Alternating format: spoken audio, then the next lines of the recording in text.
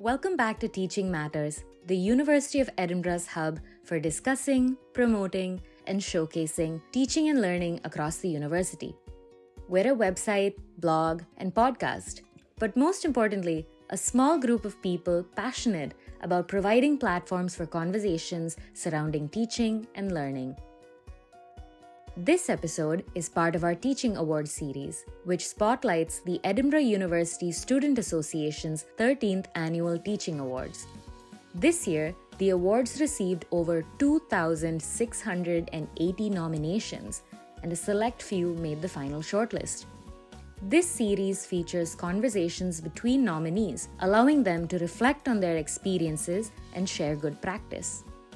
Today's conversation is between two nominees, both senior lecturers at Edinburgh, Dr. Guy Fletcher at the School of Philosophy and Dr. Mark Geddes at the School of Politics.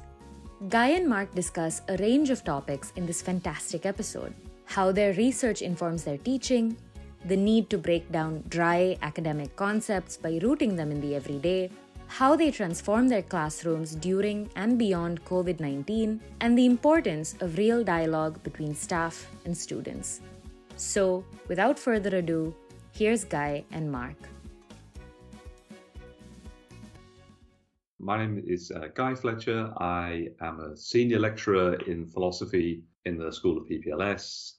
I'm also the undergraduate director for philosophy, and my research and teaching is in moral philosophy in general, moral and political philosophy in general. And more specifically, I'm interested in metaethics, which is the study of evaluative and normative thought and talk. And I'm also interested in well-being. So I've written an introductory book about well-being and a research book. And then I'm also interested in where these two things meet. So I'm interested in thought and talk about what's good and bad for ourselves and for others. So yeah, I've spent a lot of time thinking about the good life and what's fundamentally good for people and what's bad for people. And I teach some courses about this, and I also teach courses about sort of moral philosophy, what we morally ought to do and why, and then political philosophy. So normative questions that arise when thinking about state-level institutions. I'm Dr. Mark Geddes. I'm a senior lecturer in politics based at the School of Social and Political Science. I've been at the university since 2016 and mostly researching and teaching around British politics, which obviously has quite a lot of ups and downs since 2016. So it's been really, really fun last 6 years to teach British politics, in particular teaching on my research area, which is on parliaments. So I've developed an expertise around how the UK Parliament in particular works and its accountability processes, and how it tries to hold the executive to account. So my research is mostly focused around that. And so I co-developed and co-teach on a course called Parliamentary Studies, which also looks at the Scottish Parliament. And meanwhile, I also teach an introductory course called Introduction to British Politics as well, which looks at the broader political system as well as processes and crises that British politics is going through most of the time as well. Guy, would you want to start by summarizing your course that you've been teaching? Should we start with that, perhaps? Yeah, that sounds great. So in semester one of this year, I taught a course called Normative Theory at year 3, which is the sort of larger size of course that we offer at honours. And that was a course that was about moral theories, and 2 moral theories in particular. So consequentialism was the first one, and that's the view that what makes right actions right is the value of the consequences brought about. So put crudely, it's all about just making the world better, and that's kind of all the morality consists in.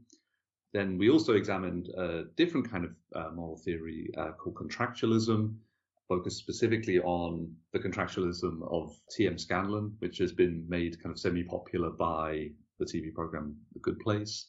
This theory says that morality fundamentally is a matter of being able to justify our actions to other people.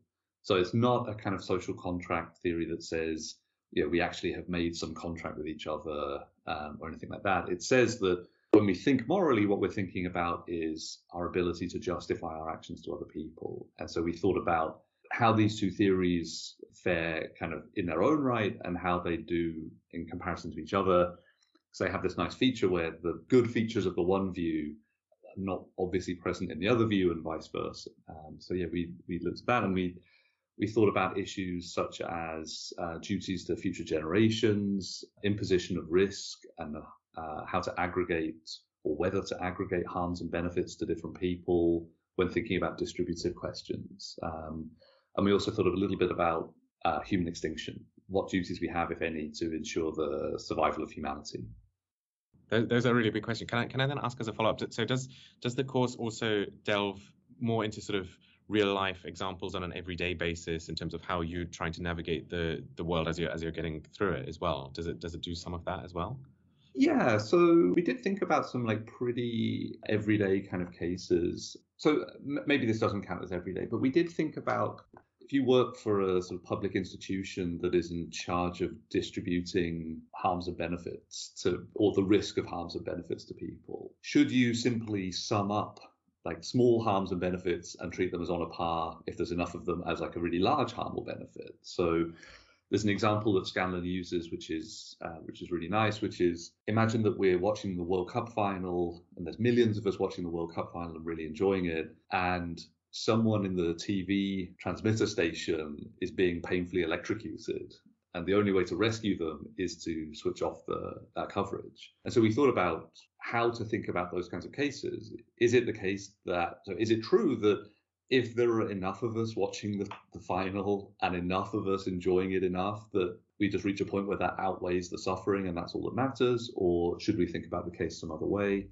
So maybe that doesn't count as fully everyday, but we also then thought about the non-identity problem, which is how to think about duties to future generations, given the fact that what we do affects who comes into existence. Right? So in everyday discussions of climate change, for example, we tend to talk about wronging future people or duties to future people in a way that on the surface makes it sound like there's some set of people who are going to come into existence in the future and we can make them fare better or worse. But of course, that's not strictly true, right? Because what we do affects who comes into existence. So a different set of people will result from us building coal power stations, from making some other kind of intervention. And so we did think about that, and questions such as if you're thinking of having children, like how to think about the fact that when you have children might affect the prospects of those children.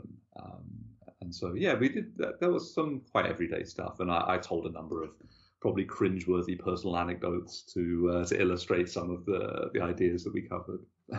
And yeah, how about you? So what was the course that you were teaching this year? Yeah, so that's what you just discussed is really interesting, because that's the approach that I take for the course both courses that I teach every year, Introduction to British Politics and also Parliamentary Studies. And Parliamentary Studies is the honours option that I teach, which goes into a deep look into how the UK Parliament and the Scottish Parliament work. And so the reason that I asked about the everyday sort of examples is because one thing that I try to do in parliamentary studies is look at these theories of how should a parliament work, or here's what the legislative process looks like. Here's how parliament is supposed to hold government to account. What does that then look like in real life? Sort of what do politicians actually do? How do clerks try to support MPs and so on and so forth? And so a lot of what my course does, and I think this is probably one of the reasons that some of the students like it, is because it directly engages with parliamentary practice. And so the course is taught through seminars on a weekly basis where we go through the academic literature and the academic debates on parliaments and legislatures. But then we also have guest speakers once a week as well from the House of Commons or from the Scottish Parliament, and they then explore with them what it's actually like. Are those theories that we just read about in those dry academic papers, are they actually sort of accurate? Do they actually happen? And it gives an opportunity for the students then to really understand the real life of parliaments and sort of the ins and outs of how they work in practice, which is always really, really fun to teach. Ensures that there's a lot of interaction as well between the students and parliaments directly, which I think otherwise when you're teaching material in the abstract it remains abstract, right? And students are perhaps not as engaged when they're learning about an institution or a topic or a theory. But can you tell me a little bit more then about sort of how your teaching has sort of adapted or evolved over the years, or particularly in the last couple of years? Because I'm really interested in understanding how other people have tried to deal with particularly the pandemic and how things have developed since then, because obviously interaction had to be very, very different over the last 2 years. Yeah, so the course that I taught was, so normative theory has run, and I've taught it with roughly the same syllabus for about, I think, 3 or 4 times in total. And yeah, my main aim kind of going into it was to try and preserve and maximize the degree of interactivity. So I didn't have lecture recordings, so we were under the limit that could meet in person. So we had a big seminar all together, and then we'd have weekly tutorials with, I think, a third or a quarter in each class in each tutorial. And yeah, so I went and sort of looked at the lecture theatre beforehand, and it was obviously vastly oversized in order to facilitate social distancing. And so my main thought was well, they'll be able to hear me because of the AV equipment, but will anyone be able to hear anyone else? Given that this was semester one, so that wearing masks, and this is all kind of very unfamiliar. So I looked at millions of different ways of allowing for sort of interactivity in the classroom on the sort of assumption that people wouldn't be able to hear each other.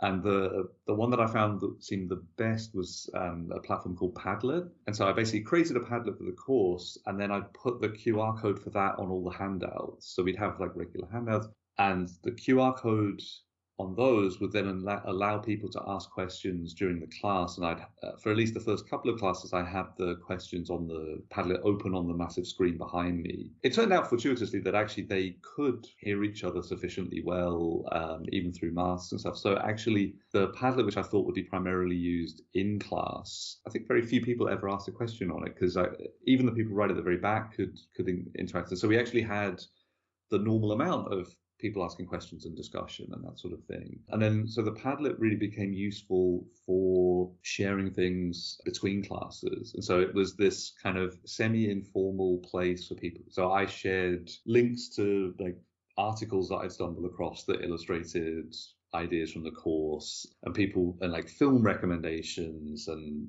people would ask questions. And it was nice because it allowed someone to ask a question and everyone to see the answer.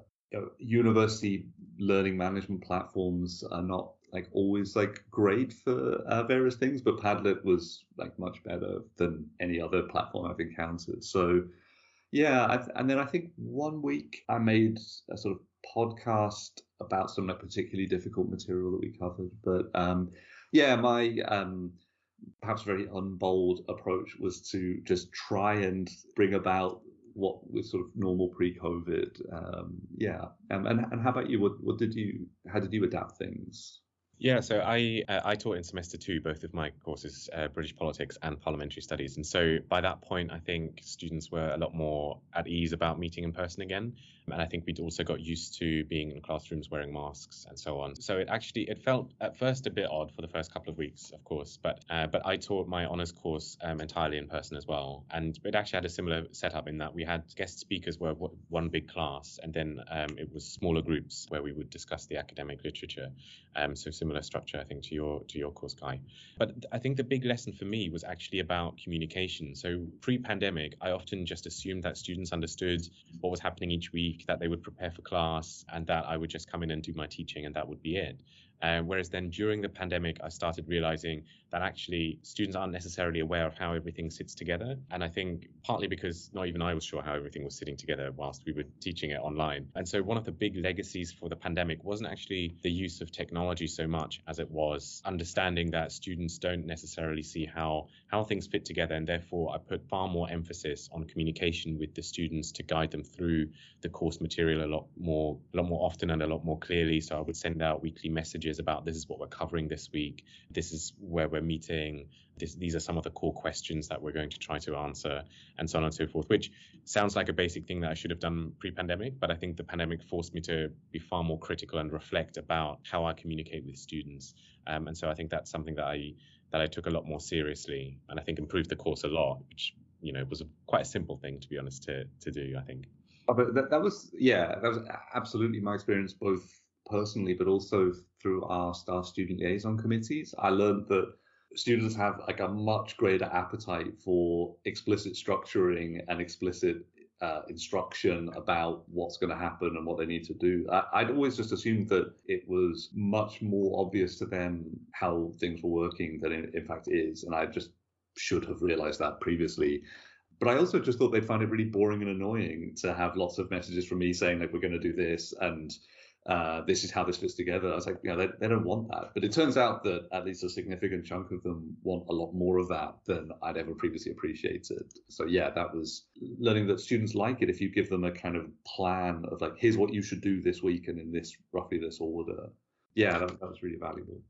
Yeah, I think that for me was a key lesson that I learned, was that because I thought students enjoyed the freedom of doing what they wanted to do, but which to an extent is obviously true, but they like to do that within, as far as I can tell anyway, within a sort of structured environment where we do give far clearer guidance about what works and what doesn't work, rather than letting students sort of float or sink by themselves, I think. Yeah, so can I ask then, so what did students learn from your course? What did they enjoy the most about it? Yeah, so actually in that sort of inevitable way, I've now thought of a sort of much better example of how we thought about everyday examples, right? So I was trying to sort of shoehorn it in here. So one of the things that we talked about on the course a lot was friendship, right? So we talked a lot about like the interaction between morality and friendship. And so just to give an example, if you're a consequentialist and you think that that morality requires you to maximize value at all times, that on the face of it looks like it conflicts with having friendships, right? So having friendships will take up some of your time and some of your resources of various sorts. And so we spent a lot of time like thinking about the extent to which we're morally permitted to spend time, time and energy like on friendships rather than making the world a better place. And so I think one of the things that students took from it was that there's some like really difficult decisions to make where I think they're kind of attracted to consequentialism. The idea that you should make the world as good as it can be is like an incredibly attractive ideal, but getting them to sort of see the consequence, pun unintended, but the consequences of that and like what that would really mean for like just everyday life. I think that was one thing that they took from it, was that you really do have to choose between this compelling ideal and the kind of ordinary friendships that we have, unless you have some sophisticated story to tell about how having these kinds of friendships and engaging in the sort of bourgeois activities that we all engage in with our friends, how that actually serves to maximize value in the long term, which to me just seems incredibly implausible. But then I think also, some of the questions that we were thinking about are really, really interesting and really, really hard. There's just a lot of things there's a lot of places where you can put together a whole bunch of compelling ideas that just seem obvious and then see that you just have to give up some of them. And so they would have some commitments in general that when you spell out what that would mean in practice, they kind of balk at that. And so I think that, what they got from the course was sort of detailed understanding of these two kind of broad ethical theories. But from the discussion with them and like when I saw their eyes light up, I think it was when they walk around and kind of see like, oh, wow, actually this thing that we all think of as like utterly uncontentious is actually like potentially deeply wrong. So that could be spending time with friends, but also ways in which we aggregate small harms and benefits. So we frequently think that if you have a choice between inflicting a harm on one person or the same, you have to, so someone's going to be harmed, right? And you have a choice between that harm being incurred by 5 people each individually or one person. People just say, well, of course you should allow the one person to be harmed to prevent the harm to the 5. And we read some really interesting papers that cast doubt on that and make it seem like, actually you can't just tot up the different harms suffered by different people and compare them. And so I feel like that is a real kind of worldview shifter, and I saw a few students end up convinced that we in fact should never aggregate harms across different people, and that would have incredibly radical implications at every level. So I think it was those were the things that they took from the course. And what about from your incredibly interesting sounding course? What do you think that they took from it mainly? Well, I think good question. I've been trying to reflect on that this morning in advance of the podcast, because one key thing I think that the students learn is that when we study things academically, or when students read stuff in academic journals, that doesn't necessarily have to be true. and that actually a lot of those ideas can be challenged when you go to a particular workplace, or when you actually go and visit Parliament, that it actually works quite differently. On the other hand, and this is where I think that it's a bit paradoxical, on the other hand, those perceptions can also be debunked of how Parliament works in real life. So one student, for example, was very apprehensive about being on this course, and she told me at the beginning that she's not sure that she wants to study this. But by the end of it, she said that all of her preconceptions about what she thought Parliament was like, that it would just be old white men who shout at each other, basically what we see in Prime Minister's questions on a Wednesday. That's all that there is to Parliament, and there's not much more to it. And I think being able to debunk that was really rewarding for me to see that students were beginning, as the course went on, were able to really understand that Parliament is much, much more than Prime Minister's questions. But also the way that works in practice, I think, is really interesting. The way that it's really nuanced, and there are lots of different questions and debates about the role of Parliament in politics, what it means for democracy, and all of these things, which I really enjoyed. And it came through most especially through the final assessment that students have to do, which is a final essay. And rather than me setting 3 or 4 questions that they have to answer, every student can choose their own question, and they design their own project. And as a result of that, I think there was maybe overlap between 2 or 3 questions, but everything else was unique. So I had pretty much 30 different essays to answer, to read. And it was really, really rewarding, because the students had found stuff out that I didn't even know about Parliament. And the nice thing about the course, I think, is that it allows you to go into a lot of detail, into a lot of depth, and challenge some of those pre-existing ideas in lots of different ways, not only by what we understand by the academic literature, but also the popular sort of perceptions around Parliament as well. Sorry, that was a bit rambly in terms of my answer there.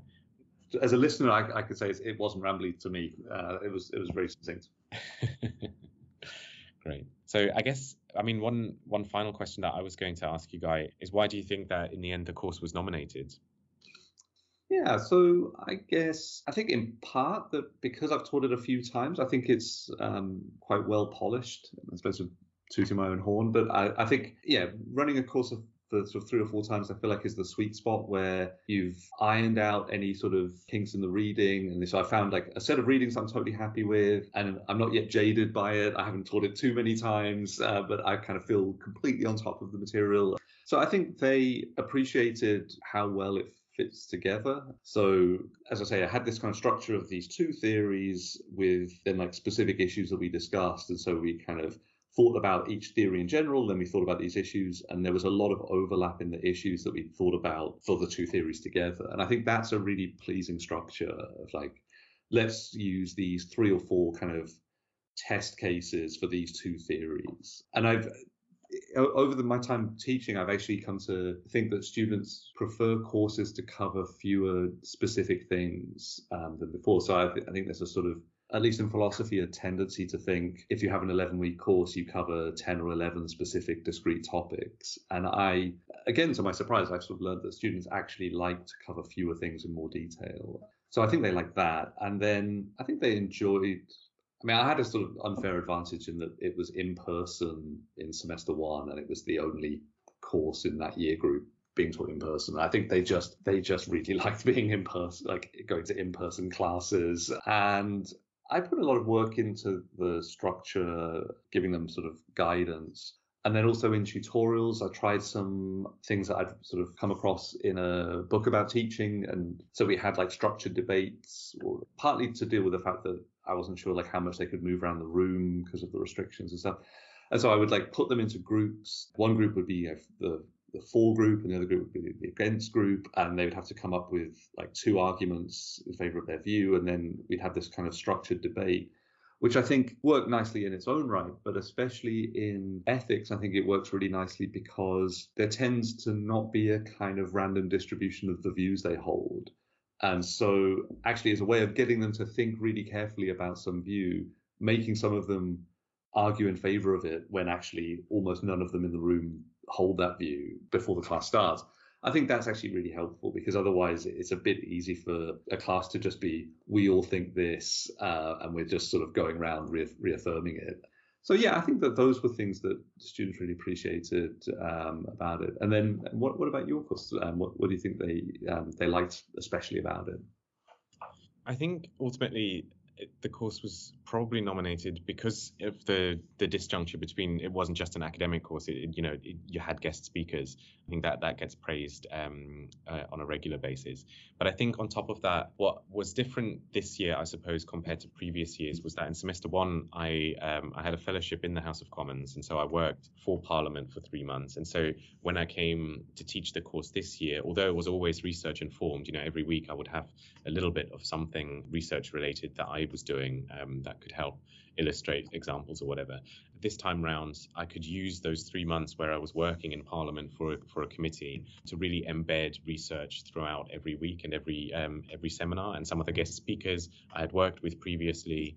I'd like to think that passion that I have for studying parliaments sort of shone through and enticed students to also have some of that passion for Parliament. At least that's my idealistic hope at the end, that they all want to study parliaments more by the end. Although of course that's obviously not true. But I think that's one of the things that really worked about the course is that I really tried to make it come to life through those guest speakers, but also through the cutting edge of research as well. That it's not just trying to teach the grand old speakers or the grand old books that we have on Parliament from the 80s and 90s, but bringing in sort of stuff that hasn't even been published yet, and some of the interview findings that I had from last semester and so on and so forth. I mean, it sounds like a fantastic course, so I will definitely be recommending it to students. Oh, thanks, Guy. Likewise with yours. I mean, I think what a lot of people can sometimes think about when it comes to teaching or trying to learn about philosophy is that it can be quite abstract sometimes, and that it's an interesting thing to think about, but then it bears no relevance later on, which is, I think, something that you absolutely challenge in your course, which is why I think a lot more students should be studying philosophy, actually. I completely agree.